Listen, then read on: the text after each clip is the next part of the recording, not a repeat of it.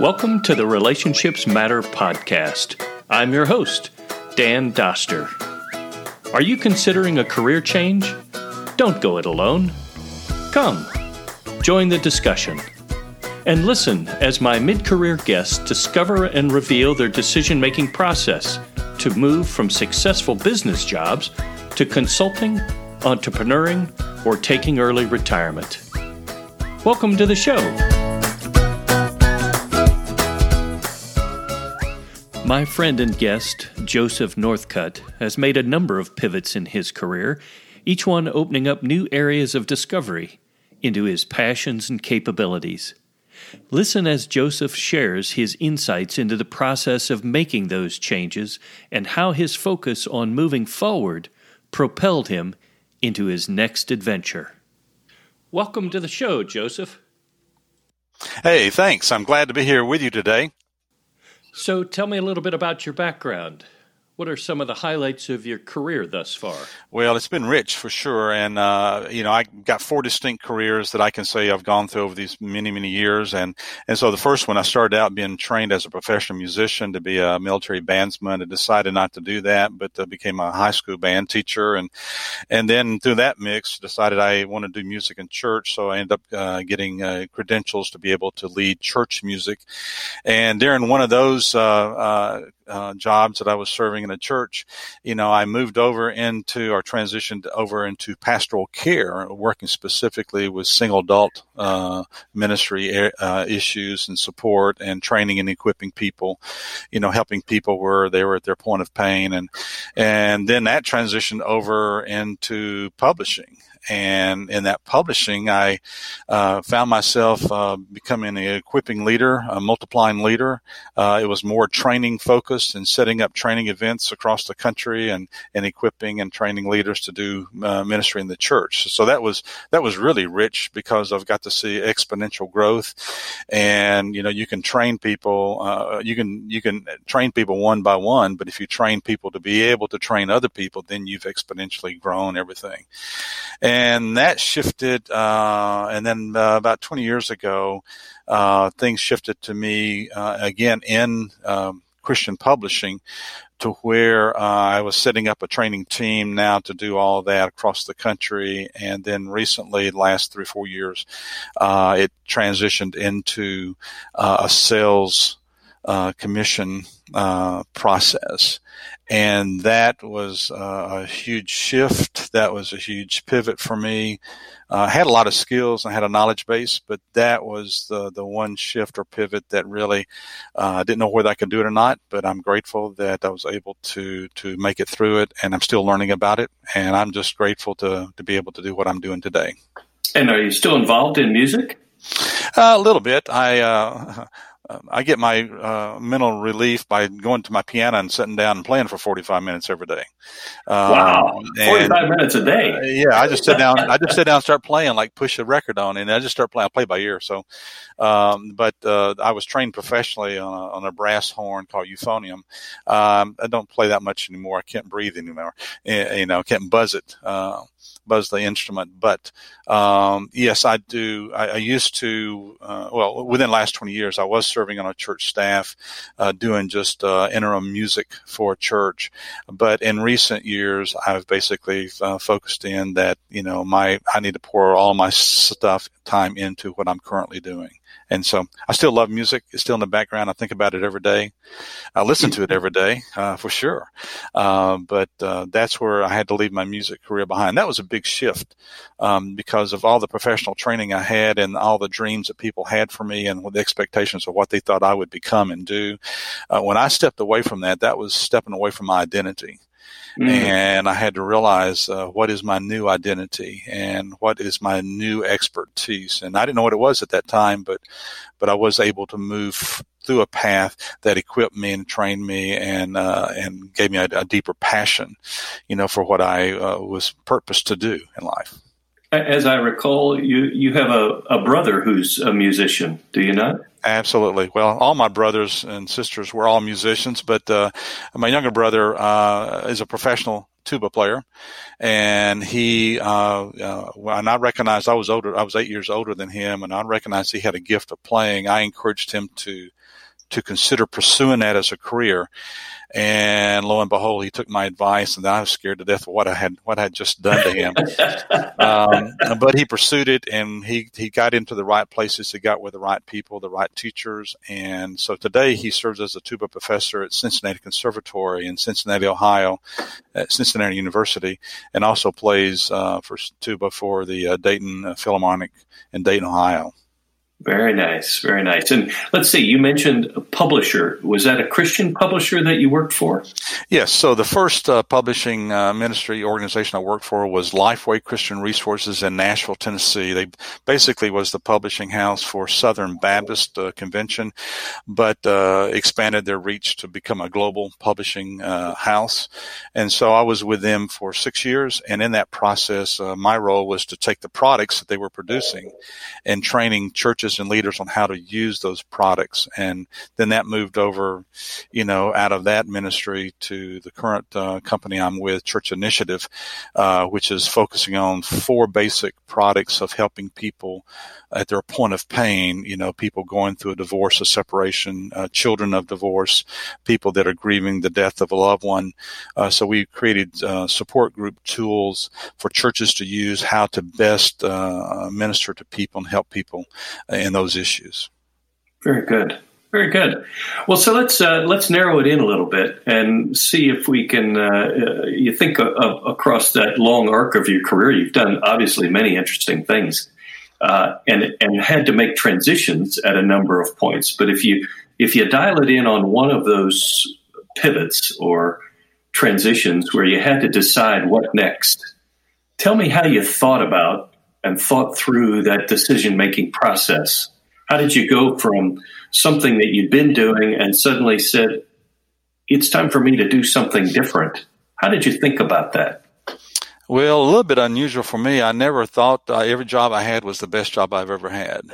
And I poured myself into that. And along the way, I always knew that I was being equipped. And when I would hit challenges or problems and trying to find solutions, I knew that those were growth areas for me, that I was learning something new. And I had no idea as to why I was having to learn it now, for what purpose in the future. But I did realize that when a shift came, it really sometimes it wasn't me thinking I need to do something different. It was like, okay, I'm getting ready to lose my job.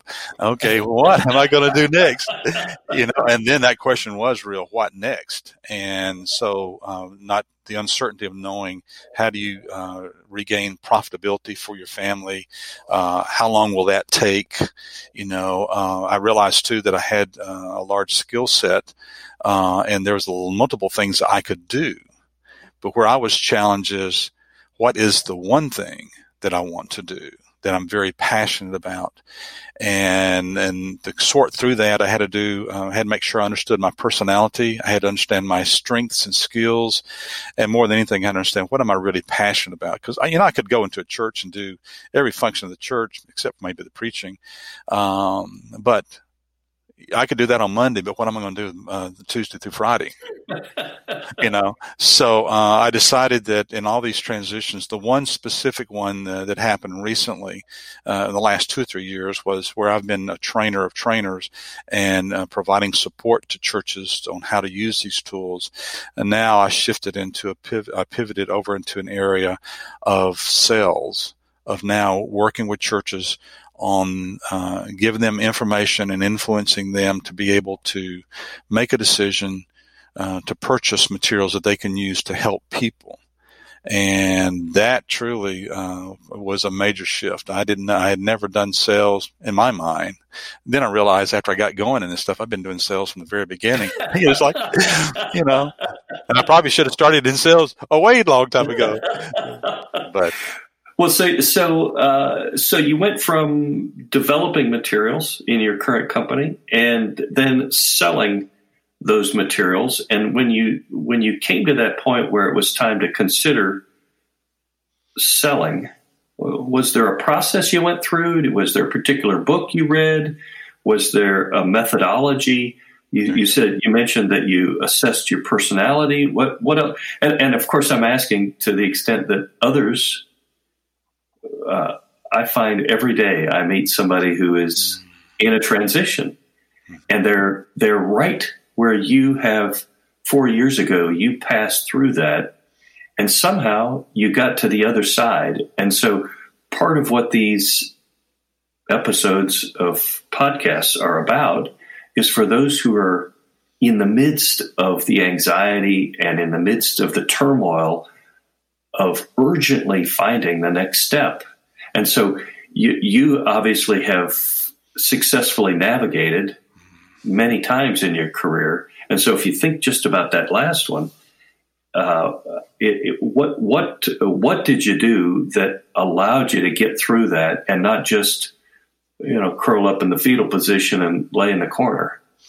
Well, again, I like I said earlier, I feel that every job I've had has been the best job I've had, and then with all the challenges and the problems that were encountered, the things that I learned from that, I found myself over the years working with people who lost their jobs and helping them know how to network and so forth. And I had no idea why I was doing that, except then when I was experiencing, I was learning a lot more how to do it better. And so then I continued to give my time to people as I saw that they were anxious. So I realized that getting anxious and worried about what's going to happen next wasn't going to do me any good.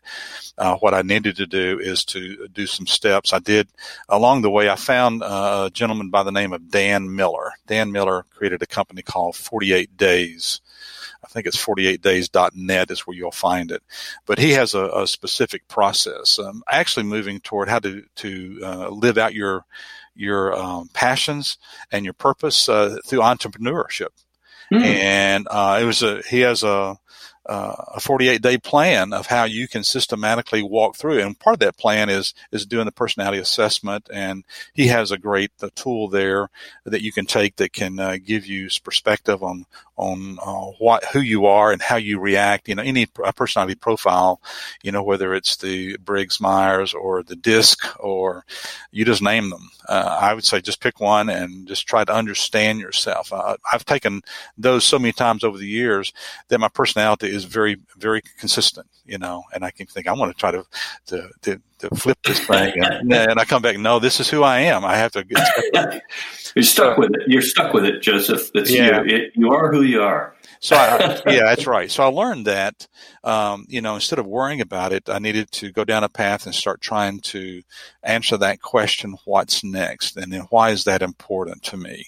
And then I need to research and find out, okay, where's my best fit? The best thing I did was start asking for help. So I asked people that I knew in my network, let them know that I was available I'm moving, and asked them to, if they knew of anything, they could network me. And my present job, with Church Initiative actually came that way. I was in a transition, and I called the president of this company and I said, I'd like to talk to you about being an executive leader for some of the churches in your company that you're selling to.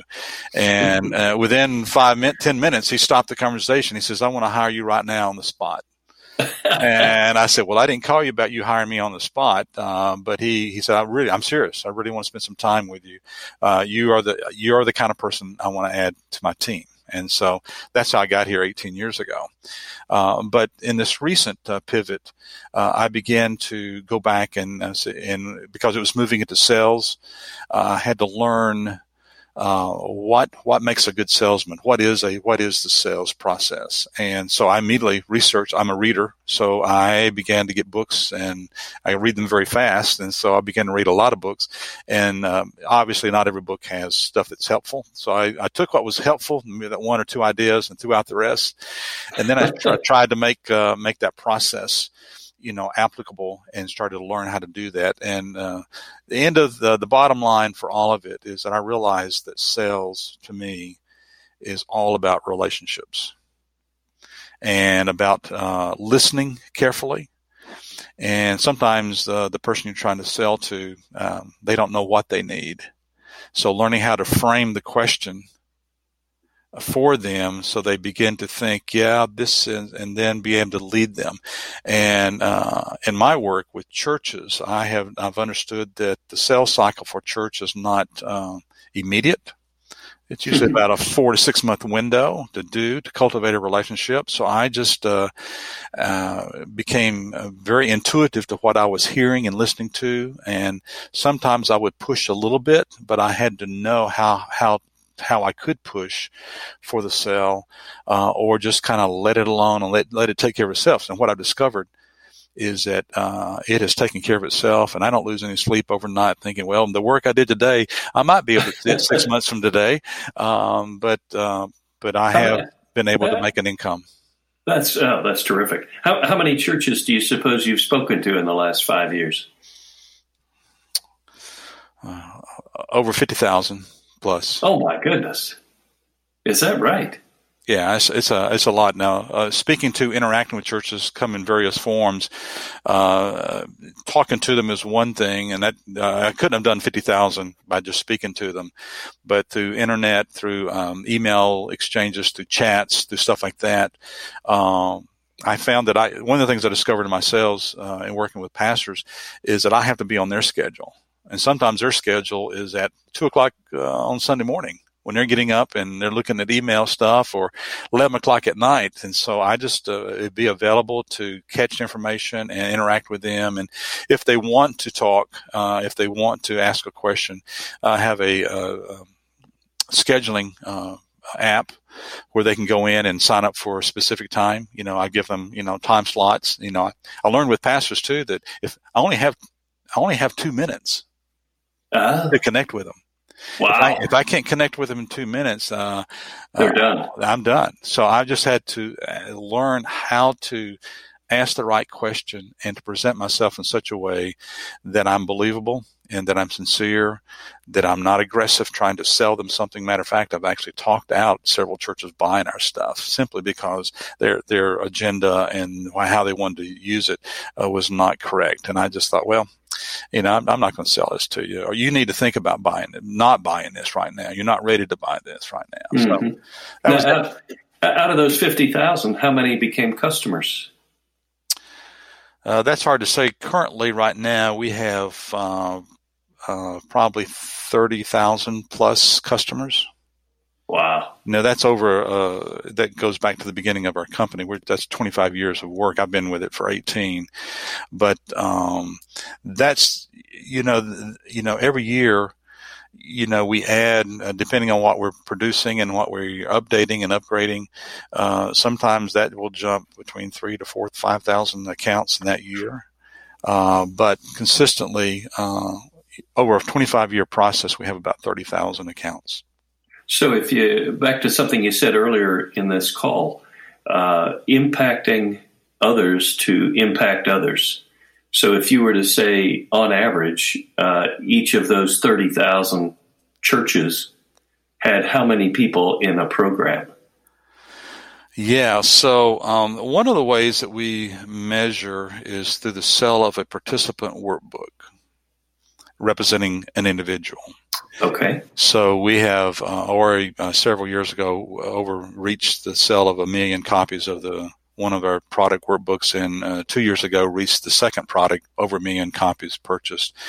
And that doesn't really tell you a lot, except that sometimes a person will continue to go through a cycle of a process, a couple of times, and they won't buy another workbook. They already have the workbook. So, and we impact a lot of people, a lot of participants through some other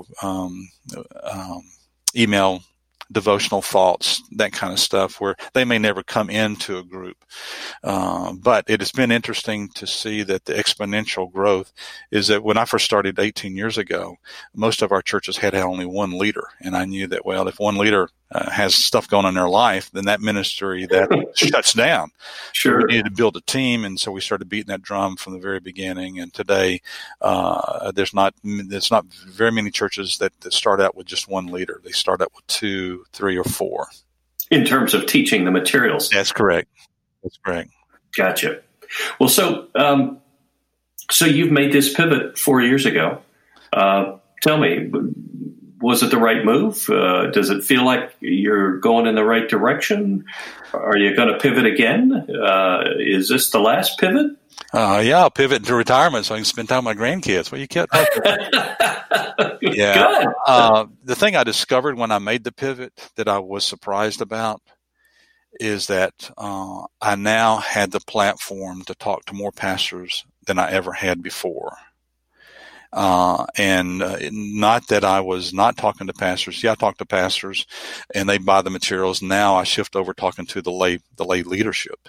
And so the pastors are out of the loop, but now I've been able to talk to pastors, straight up. And so that has been a great thing. And to define myself being helpful, again, not many times, not selling anything at all to them, but just being helpful to them, to encourage them and to be able to say, you can redirect people to other groups in your community that are offering these. You don't have to do it yourself, but if your church is going to offer it, here's the steps you need to do, the strategies you need to embrace, and we're here to support you. We'll help you do this.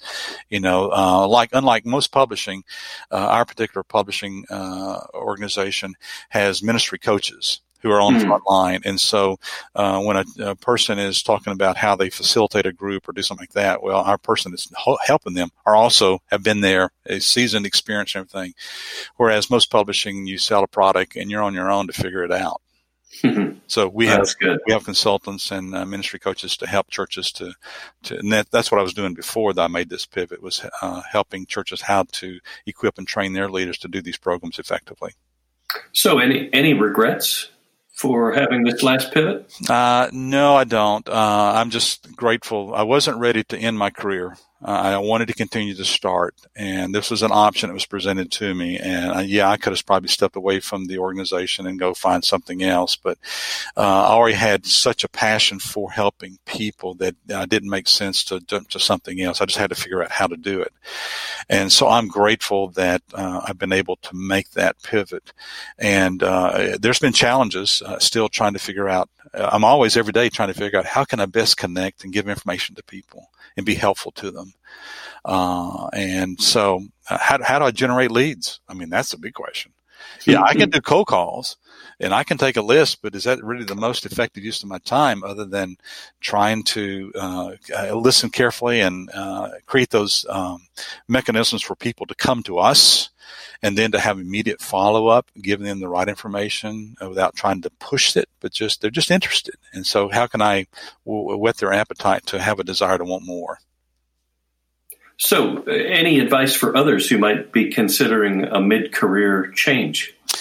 Yeah, the thing I learned over the years for me has been, I've went through three pivots. This is my third one as far as the career. And the thing I learned, and this is what has been most helpful when I talk to people looking for making a shift, is just remind yourself that I am one day closer to being my next assignment. And so I don't have to think I'm 6 months closer or a year closer. No, I'm just one day closer. Tomorrow could be the day. And so, when I called the president of my present organization, I was just networking to get a job, made to look at some churches, and he hired me on the spot. And it's like, okay, that never happens to many people. The second thing I would just say is be bold and be courageous. Ask for help. Identify people that can support you and encourage you that may be connectors. A resume is not going to get you a job. Mm-hmm. It's going to happen through who do you know. And so that's important. I would be sure to make sure you know what your passion and what your skill set is and how those merge together. And then just be patient. But you have to work every day. Sure. When you're making a shift, if you're in the middle of a career and you're shifting, your time is limited. How much time you can put to look at what do I want to do next, because you're still working full time and all that kind of stuff, and then you have to work long hours to do that shift. But if you've transitioned from job to another job and you've been let go of a job and now you got to figure out what to do next, then every day needs to be full time. Now, one of my probably the first shift I had, it took me 8 months to get into the next assignment. Wow. But every day I got up, got dressed, I went to work. There you go. Sometimes I went to another building. I left my home. I went to a place and created a workspace mentality that today I'm working, on getting a full-time job. And I had to give myself permission. I had to say, you have to do this. And it was not fun. And there was no room to be depressed and sad and angry and all that kind of stuff. Now, those are all the emotions that were involved.